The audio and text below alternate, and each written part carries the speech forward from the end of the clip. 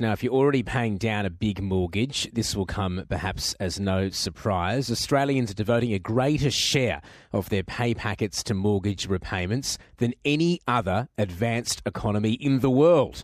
That's according to the International Monetary Fund.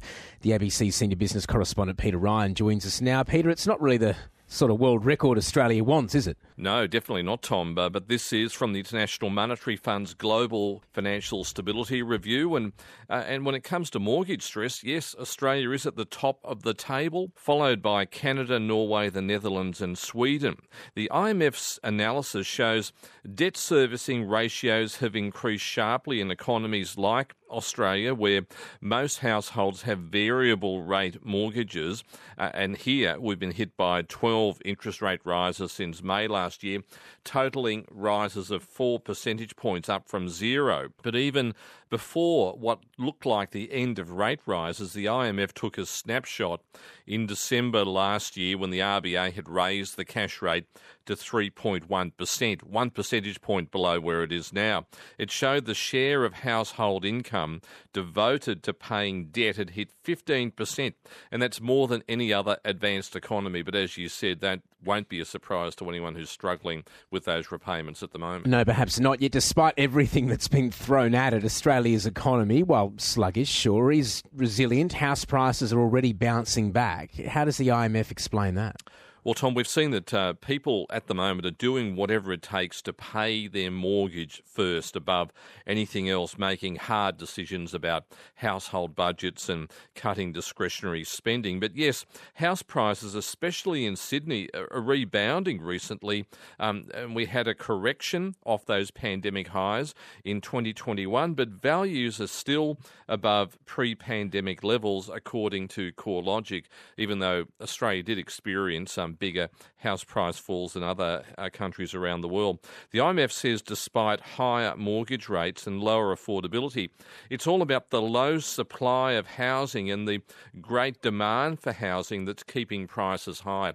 Also, that fear of missing out factor where people are paying a lot just to get a foot in the door. The IMF says that the rebounding house prices are complicating the Reserve Bank's efforts to bring inflation down back into that 2 to 3% target band, because those real estate prices are fueling inflation. Now, just on that mortgage stress league table, the United States is down at number 8, and a big reason for that is the lower exposure to interest rate rises, because in the United States you can take out a 30-year mortgage with a fixed rate. Stays the same. Yeah, so it's set and forget. It's not the sort of exposure of decisions that we have with the Reserve Bank here in Australia. Currently 11 decisions a year. Soon that will be cut to 8 decisions a year. And as we've seen over the last 18 months, those decisions really have become broadcast events that I've contributed to that borrowers really hang on. Yeah, I feel like I'm talking to you about it every day. It's unbelievable. But you're right, important to put in perspective. In Australia, very different compared to the way that other countries work in this regard. And housing FOMO, there you go. Now, the IMF, though, just the global picture, Peter Ryan, it's updated its forecasts for the global economy. What's the outlook there? Well, just in Australia, Tom, growth is slowing, but it is growth nonetheless. It's not contracting. The IMF thinks the Australian economy will expand by just 1.2% next year. That's down from the previous forecast of 1.7%. These forecasts are broadly in line with what the Reserve Bank and Treasury see because high interest rates have hit consumer and business spending. On unemployment, the IMF sees it rising to 4.3% from the current 3.7% as growth slows, but it's still a low level. And on inflation, higher for longer, which is a theme around the world, averaging 4% next year. That's still well above the 3.2% that was forecast in April. Globally, the economy is limping along, not sprinting, to quote the IMF.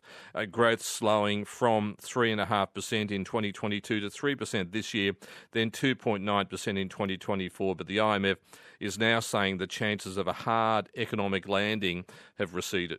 Back home, this is interesting. Virgin Australia, the airline, it's posted its first profit in more than a decade, Peter Ryan. Quite a turnaround by the looks of it. Yeah, well, as listeners would recall, Virgin went into voluntary administration in 2020 during the pandemic with massive debts, where airlines around the world were grounded. And also Qantas has said, well, the former chief executive, Alan Joyce, said that Qantas was weeks away from insolvency. Now, Virgin had to bring in the corporate doctors for a restructuring. It was sold to the private equity company Bain Capital for $3.5 billion, including the liabilities. So you fast forward to 2023, and thanks to booming demand for travel, it's proven to be a very good investment for Bain. A net profit after tax of $129 million compared to a loss of $565 million in 2022.